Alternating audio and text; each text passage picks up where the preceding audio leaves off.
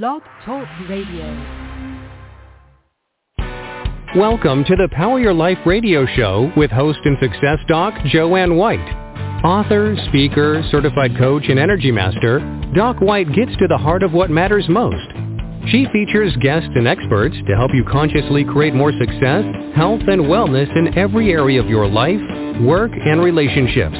They'll share their success stories, wisdom, and know-how to help you shine more light onto your day and into your life. Power your life right now. Here's Joanne White.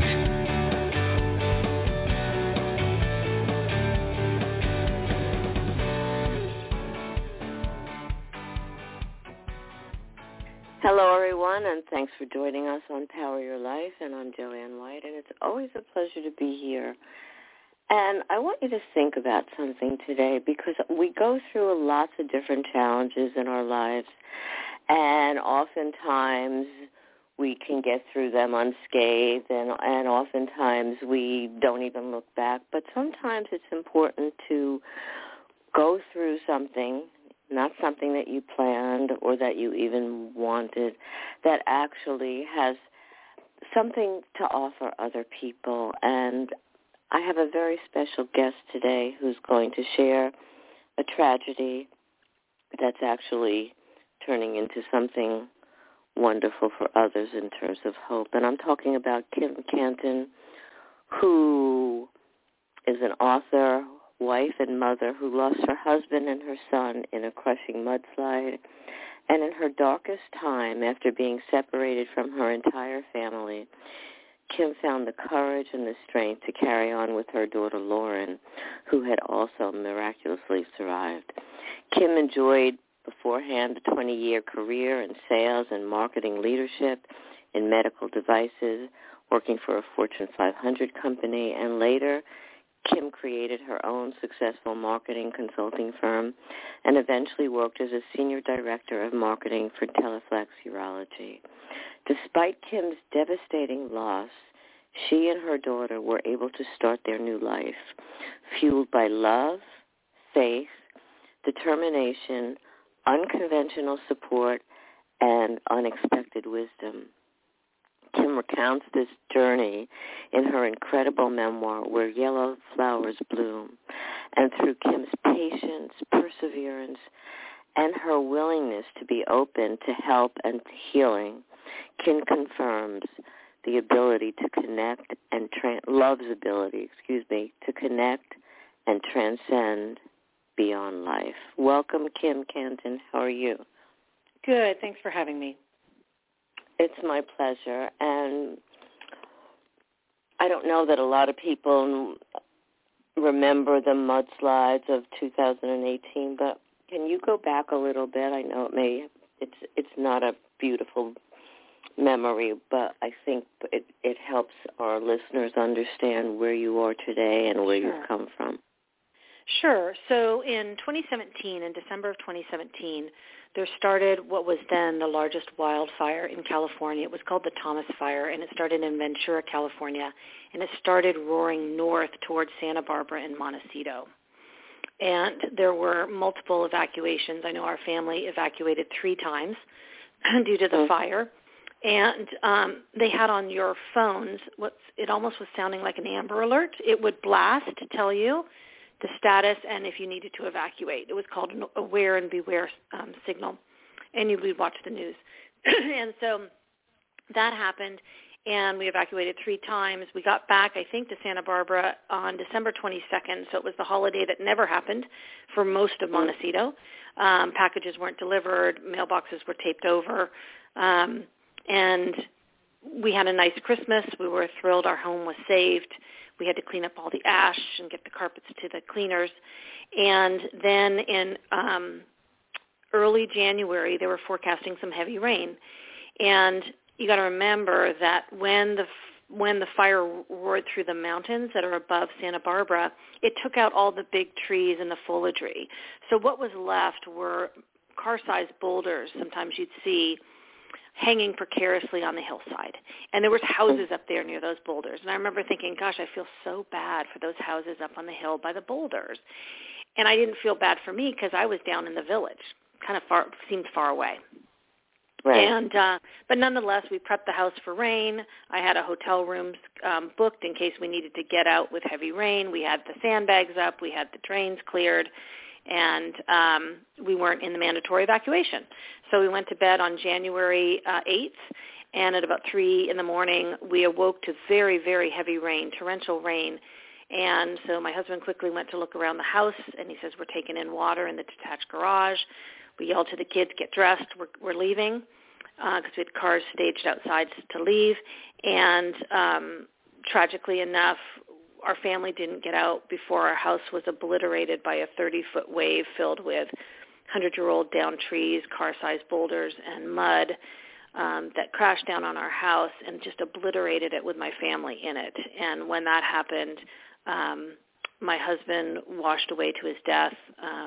My son perished. He ended up being considered missing. The 23 people died that night, and 2 of them, a 2-year-old little girl, Lydia, and my 17-year-old son, Jack, were listed as missing. My daughter was washed away a football field distance and was buried alive under 20 feet of mud, part of a roof, 2 cars, an electrical transformer for 6 hours until her miraculous rescue that was shown around the world. She unbelievably had a little tiny pocket of air the size of half a volleyball in front of her face, not her belly button, not her kneecap, but her face, with a little tiny hole the size of a straw that allowed her to breathe. And she yelled and yelled and yelled, and through that muffling of all her entombment of 20 feet of mud, it was really hard for them to hear her, but they did. I washed away 2 football fields, and I ended up severely injured in an intersection wrapped in electrical wires. Wow. How do you even get past that? What did you do to help you and your daughter heal and get to the other side of this horrific tragedy? It's a good question. I did a lot in terms of just being open to things that I would need. They had different therapy groups. They had a group therapy session for the survivors of the mudslide the hospital did. I did individual therapy. I did trauma therapy called EMDR, which is just tapping for PTSD. I fundamentally, I had a tribe of people around me that were so supportive and compassionate. The whole town of Santa Barbara was unbelievably compassionate. And so I think my anecdote in the whole situation were people. And I'm more naturally, it's interesting, even though I was in sales and marketing, I naturally have some introversion in my framework, so I get energy sometimes by being alone, and if I'm in big crowds, it drains my energy. And I kind of flipped after the mudslide where I knew I needed people, and they were healing for me. And so I'd say people were my anecdote, being vulnerable and open to all the various supports that I needed, from, trauma therapy to widows group, all that stuff. It's not easy. So when you were referred to an intuitive and a medium, so you had an initial response to that. What was the response, and what happened after, Kim? Well, I was in the hospital, and my friend Marcia told me something. She goes, I just sent your name to a renowned evidentiary medium, Suzanne Giesman, and because she was trying to get on her list to get a reading for herself, but Suzanne, I think, is booked for like the next 3 years. And she said, can you get my friend on the list? She really needs your help. Her son's missing, and we want to see if we can find anything to find him. So she told me that in the hospital. I'm like, I'll try anything. I didn't have much experience at all with mediums.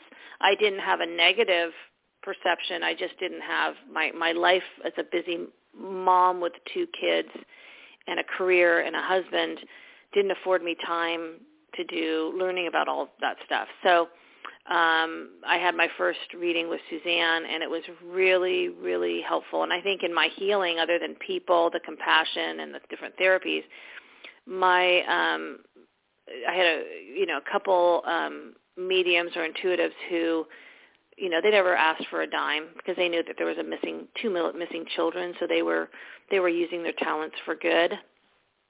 And they helped me a lot, in trying to get clues of where Jack could be. It wasn't easy. It was a 30 square mile of mud and debris. So they were helpful in finding him?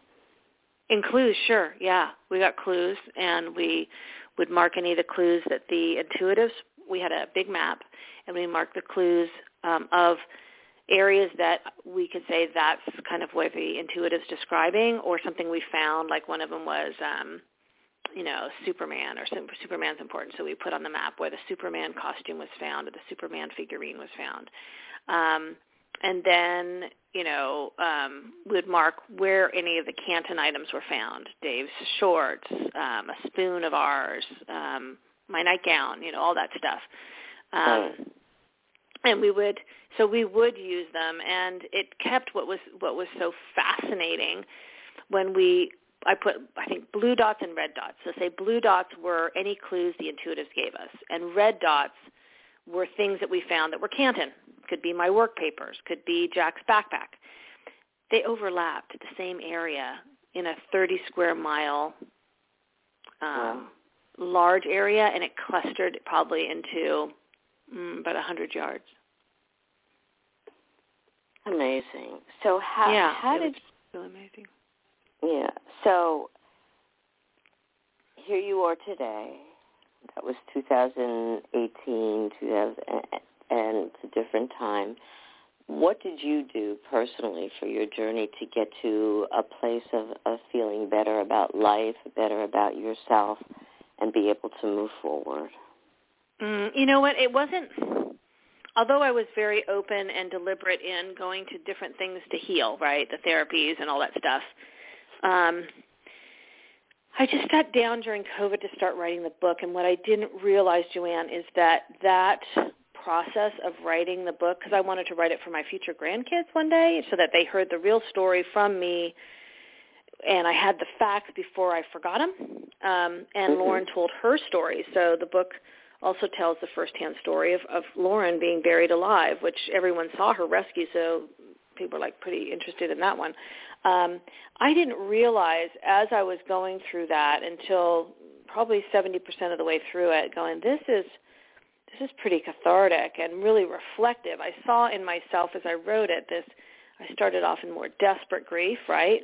And as I went through the whole process of the search, we searched for my son for 3 years, I had more of a peaceful acceptance, because what the intuitives would say, Jack would say, is, Mom, don't worry about finding me. It's just a shell. I'm not that piece of remains. I'm me. I'm in spirit, right?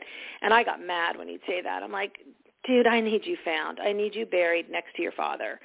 And as we went through it, I could see in the book and we were doing the search, that I did get less attached to a specific outcome. And when you get less attached to a specific outcome of anything in life, right? If you say, I've got to go to see this movie today, and if I don't see this movie today, life's going to really be bad. If you're so attached to any one thing, that leads to unhappiness. So I saw myself be less attached to a specific outcome and just be more present in the moment. And that's how it kind of occurred, is through the book. And now the book's out, I've been really surprised, actually, Joanne, of how that's shifted me, almost like a step function shift, into ready to move forward. I grieved for 5 years because I had so much going on. I had to get a new house. I had to stabilize for Lauren. I had to learn to walk again.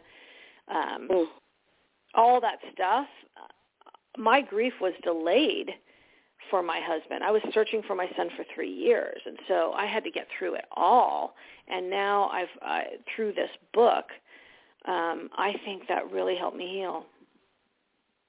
I think sometimes that's so very important, being able to, and people do journaling, being able to write down their feelings and their fears and their grief and whatever. It's a way of releasing and coming to terms with that, Kim. So that's understandable. Now, you mentioned talking to Jack or hearing Jack. How did that come about? Well, that was with the intuitives, right? They would do a reading, and it seemed like between Dave and Jack was much more communicative, and they would say, boy, Jack is an awesome communicator. Like, multiple would say, like, he communicates really well. And I think he was really trying. He knew, I think they probably knew how much I needed Jack found. It was just I can't tell you how heart-wrenching it is to have not only your firstborn or your child killed, right, suddenly, tragically, traumatically, but then not to find his body so you could have some closure, and to think he could be in a debris pile or hauled away by one of the trucks hauling away the dirt. It was pain beyond any imagination. And so I think if he could, I think he did. I think he tried to help as much as he could with clues or, accessing the different mediums I was using. After a certain time, I think that police stopped looking for bodies or giving up or whatever. So how did that search for Jack continue for 3 years? Well, I realized, they had, I think, 2,000 search dog hours, and I think it was after Super Bowl Sunday 2018. I think they kind of, they considered it still an open missing case, but they kind of said, we're done looking, right? Right. And they just made assume, hey, they probably went to the ocean. And I knew he didn't go to the ocean. It was a low tide. It didn't make sense because Lauren, Jack, the dog, and I were all in the house, and Lauren, the dog, and I went only maximum 200 yards. Dave went 1.5 miles, but he was outside the house. Jack was in the house, so Jack had to be closer. Just logically, he had to be closer. So once I realized that there wasn't much of anything going on, I just said, then I'm leading the search. And there was a house that came down. So many houses were damaged, I think over 400, something like that. One house that had a not a basement, but an under area that they couldn't get to right away. It was too wet and dangerous for the dogs. We had the dogs go there, and they took down the house. And I overheard many of the handlers saying, oh, we couldn't search that pile. It was too wet and dangerous for the dogs. Oh, we didn't get to that pile either. And so when they were saying, oh, no, we searched everything, I heard clearly they didn't, because at the time it was too dangerous for the dogs. Right. And then when I was out on the search, I had a core search team, about 5 people. We found many areas that had never been searched. Property owners saying, yeah, we hauled away 18 truckloads and dogs never searched the area and we didn't have it spotted. Or another one with over 30 truckloads, never had dogs run it, never spotted. So, a pit goes to the bottom of your stomach when that happens, and you're like, oh, my God. But we had a core group of about 5 of us, a general contractor, an intuitive, a couple neighbors, one of the dads in my husband's scout troop. He would always come out. So it was a really, and a search dog handler and his dog MacGyver would come out all the time, and a couple search dog handlers would come out. So I was point person leading it until a detective friend told me, hey, you need to get an anthropology team involved. You could be looking for really small things now, not a 6-foot-tall male. And so we got a professor from the University of California, Santa Barbara, top 10 in anthropology as a research institution. And she was kind, compassionate, and professional. And they worked for about 18 months, her and some student volunteers, looking for baby Lydia and Jack. Wow, amazing. So you talked about the writing process, which was a form of healing for you. And many people go through loss, and sometimes over the last few years that's been increased for a lot of people. What do you want them to know? What's important for people to know that have been through it or even going through it now, Kim, and being on the other side of it? Okay, I would probably tell them, first of all, when going through hell, keep going. And just keep putting one foot in front of another.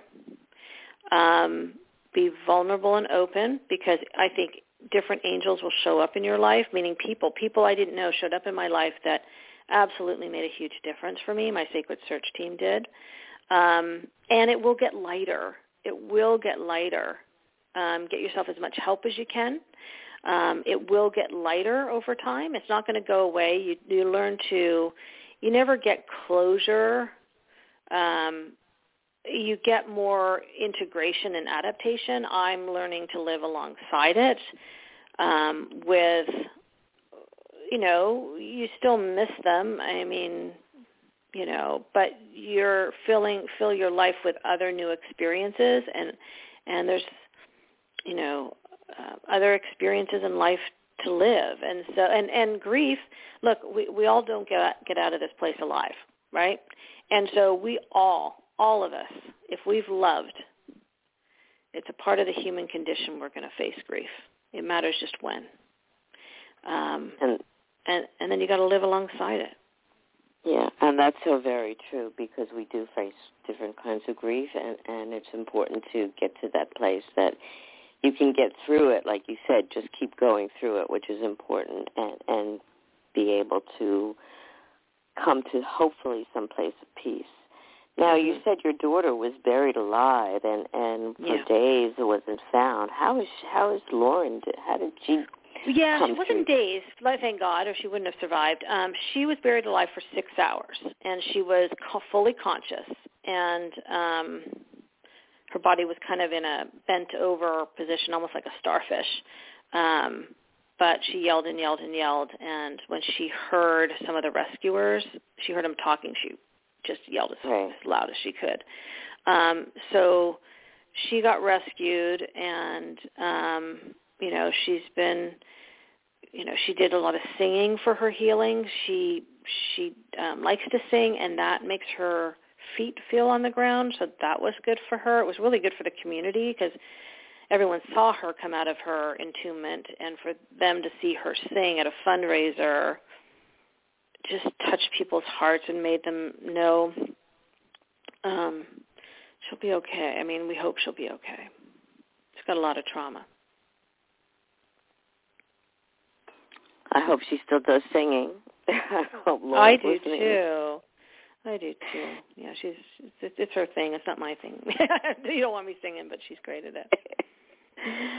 So you've been through a lot in terms of discouragement and the grief, and also the prolonged finding the remains of Jack. So how did you get through that? How are you able to get to a place of, many people are very impatient, especially I'm seeing that so much now, and they may not be going through what you've endured, Kim. What are some valuable things for you that you use, that people can use in terms of feeling a sense of patience and perseverance to plow through? Well, that was the hardest thing for me. I'm not I'm typically a fast-paced, get it done yesterday kind of person. I was forced to, right? I couldn't make the search go any faster, and so I had to just kind of let go and let God. And actually, it was the nun at my church, and she kept saying, she goes, all in God's time's the right time. And I got mad at her for saying that, because I'm like, I want him found now, or I want to get through this grief now.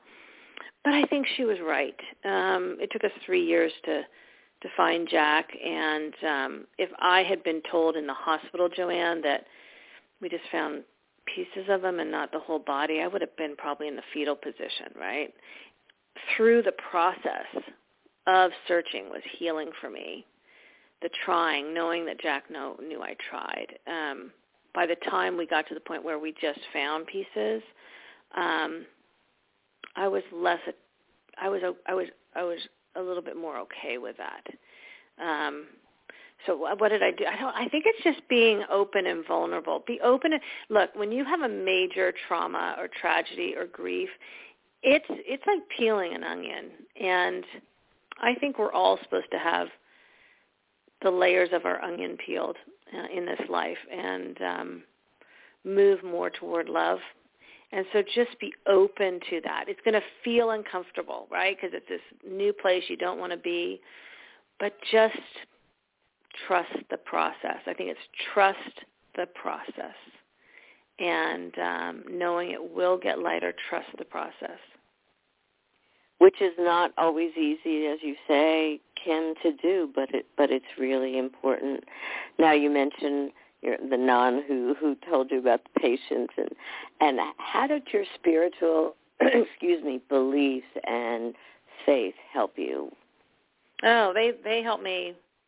I'm so grateful. I came into the mudslide with strong faith. I mean, when it happens, when I woke up on that debris pile, well, when it started roaring in, I'm like, I'm going to die tonight. And then I'm like, Jesus, save me, because I'm Christian.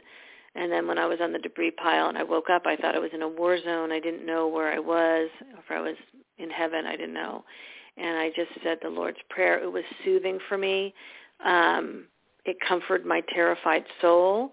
I felt I was fortunate to know I believe in a higher power, whatever higher power, people believe in. For me, it was very soothing. And then through the work with the intuitives and mediums, I got really, really clear, more spiritually clear, that we are more than our physical bodies, that our souls go on, I believe, to live in a different dimension that our human eyes can't see. But I personally believe my husband and son, like many others that pass away, the souls go on in pure joy. I just can't see them. So I'm much more spiritual, much more open. Spiritual, open, still have a strong faith. Some people get really angry with God when something happens and getting mad, and I never blamed God for this. I don't think he caused this, and I never had that reaction. I had this paradox, right, or this I knew for sure that Lauren and I survived the unimaginable. We were swimming with car-sized boulders down to electrical live wires, broken glass from all the windows in people's homes, right? There's no reason why Lauren and I should be alive. And so we survived. So there was thank you very much for all the angels or whomever helped in saving us, right? And then the juxtaposed against the traumatic grief of losing my husband, my son, and my dog, in the house. I mean, that, the whole kit and caboodle. I'm with you. I also believe that the soul lives on and have worked with people who, like you, have gotten messages from the other side, which is really important. So how do you keep it going in terms of the connection to your husband and to Jack and even your dog? How do you celebrate that? What do you do? How do you connect? Do you connect? No, not that. I don't do. I don't do intuitive readings much anymore. I don't feel I need them as much. I do get a sense I feel them sometimes, or just little. I was visiting my parents, on the East Coast, and just get there, and a couple cardinals zoop on in, and the cardinals kind of, I think, symbolic of someone who's passed. When I'm in my regular home, there's two birds that seem to always sit on this electrical wire and peer into my master bedroom, so I see it with birds. Mm-hmm. So I just kind of get the sense, or just little things where my husband drove a white Silverado Chevy truck, and he loved that truck because he used it for scouts and everything. And so when I see a white truck, I just smile. And, just think of him, So you just, or like what I've done is in my home, my son loved the color orange. So on some of the accents I have, I use white plates in my kitchen and white and gray. And then I got an orange, a really pretty orange salt and pepper shaker, right? So I just add a little accents of orange, which is kind of an ode to my son. My husband really liked blue and yellow, so I got, because I lost everything. I had nothing. I had to get the whole new house and toilet bowl plunger and hammer and nails and mattress, all that stuff. So I got a little bistro table that has beautiful yellow and blue. And then miraculously, a couple pieces of Dave's artwork from high school that were in a zipped leather folio that was in our attic. Someone found them, and they were unscathed, and they were beautiful chalk drawings. And so I said, these are beautiful, that was on like a canvas paper and then black chalk, and they were really stunning, 3 pictures. So I took them to the framer, and I said, frame these up, and they're going to be my artwork on my walls. So I do that. I try to honor them with things that maybe remind me of them, or, when I see the color orange is big for me for a jack. And, that's so important because we do have people who passed on and to do what you've done in terms of the colors in a way of honoring and celebrating your connection to them and them in your life. And I think that's so beautiful and important. So this is a hard question, I think, but through challenge and through tragedy like you've experienced, is there a gift? And that may not be something that people know immediately when they're going through something, but can you speak to that a little bit? Well, a gift like a silver lining, I think a silver lining or gift for me through this process, which I hope any future lessons God wants me to do will come painlessly. This was painful. Right. But I think I'm more spiritual. I think I'm more empathetic. I'm more vulnerable. I don't have as many maybe emotional walls up because I'm like, I almost died. I don't care. I don't care.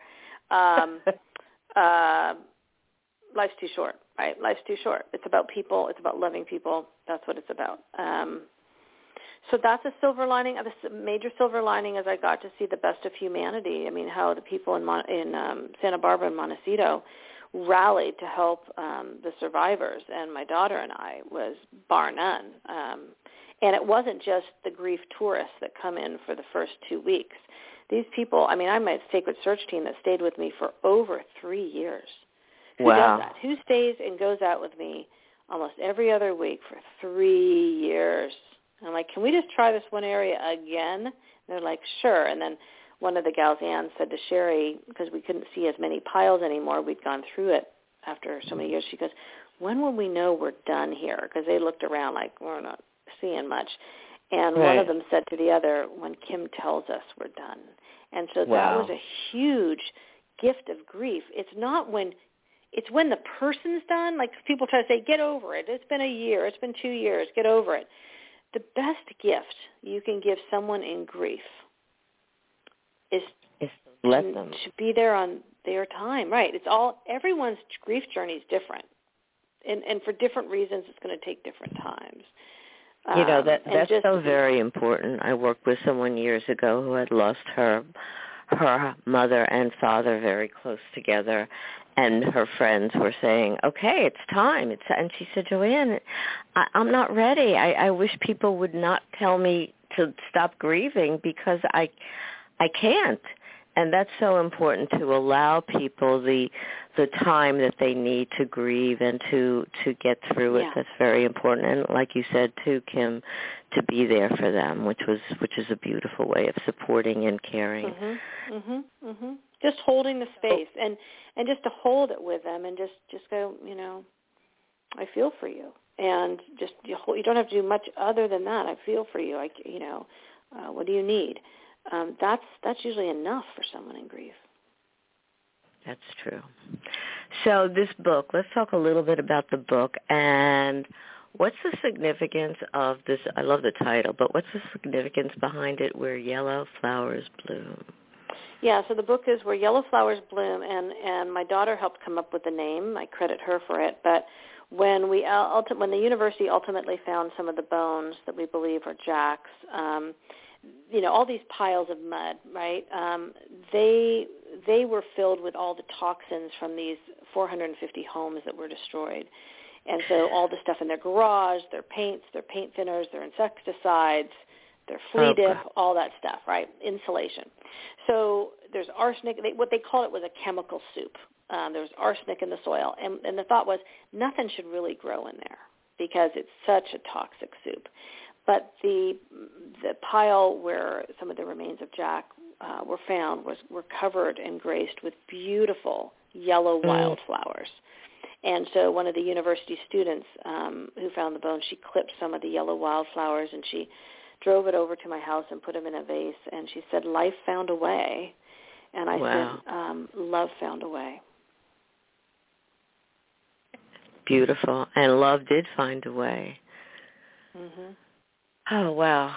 So tell our listeners, Kim Cantin, how they can get this book, Where Yellow Flowers Bloom, find out more about your journey and also Lauren's journey, and help themselves heal if they need to. Sure. So it's on Amazon, Where Yellow Flowers Bloom, and people have said who've read it that's really helped them either get access to their grief or shift them and kind of how they're looking more hopefully, which that's my goal, right? I wrote this book.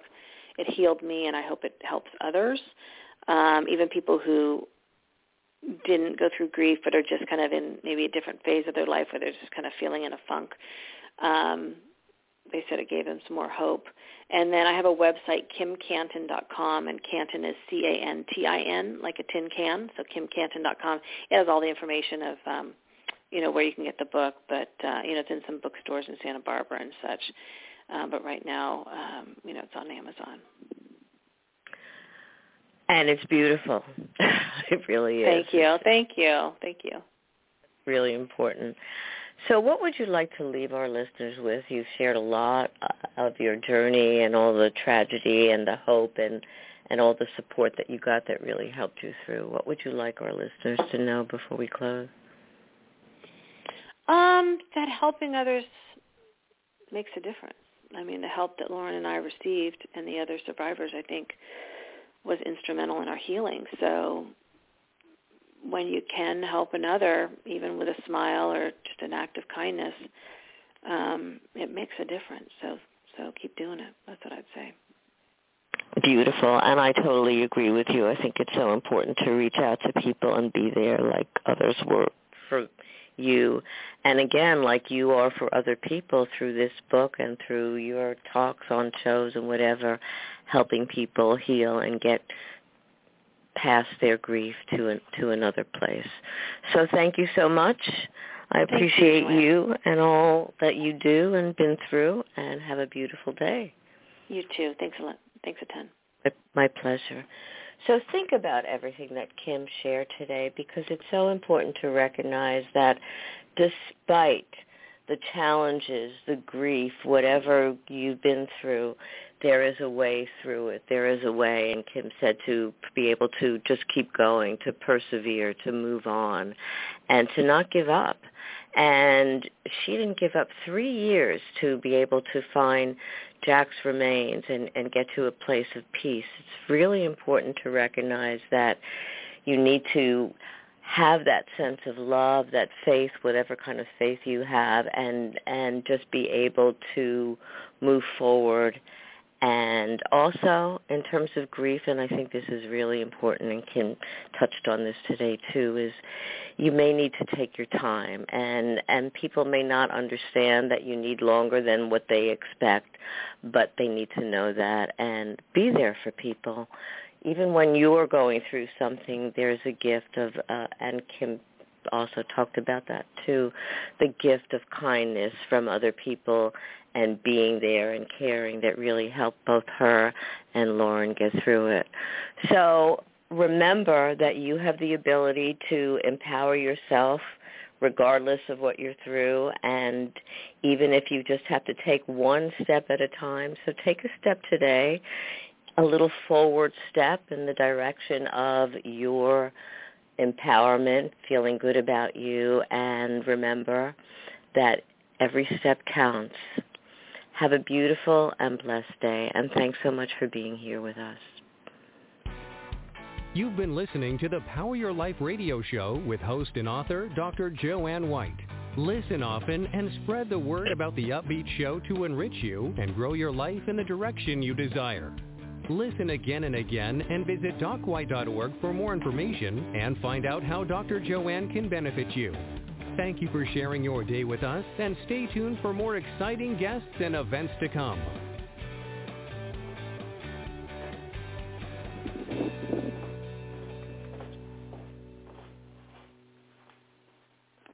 With the Lucky Land Slots, you can get lucky just about anywhere. This is your captain speaking. We've got clear runway and the weather's fine, but we're just going to circle up here a while and get lucky. No, nothing like that. It's just these cash prizes add up quick. So I suggest you sit back, keep your tray table upright, and start getting lucky. Play for free at LuckyLandSlots.com. Are you feeling lucky? No purchase necessary. Void where prohibited by law. 18+ terms and conditions apply. See website for details.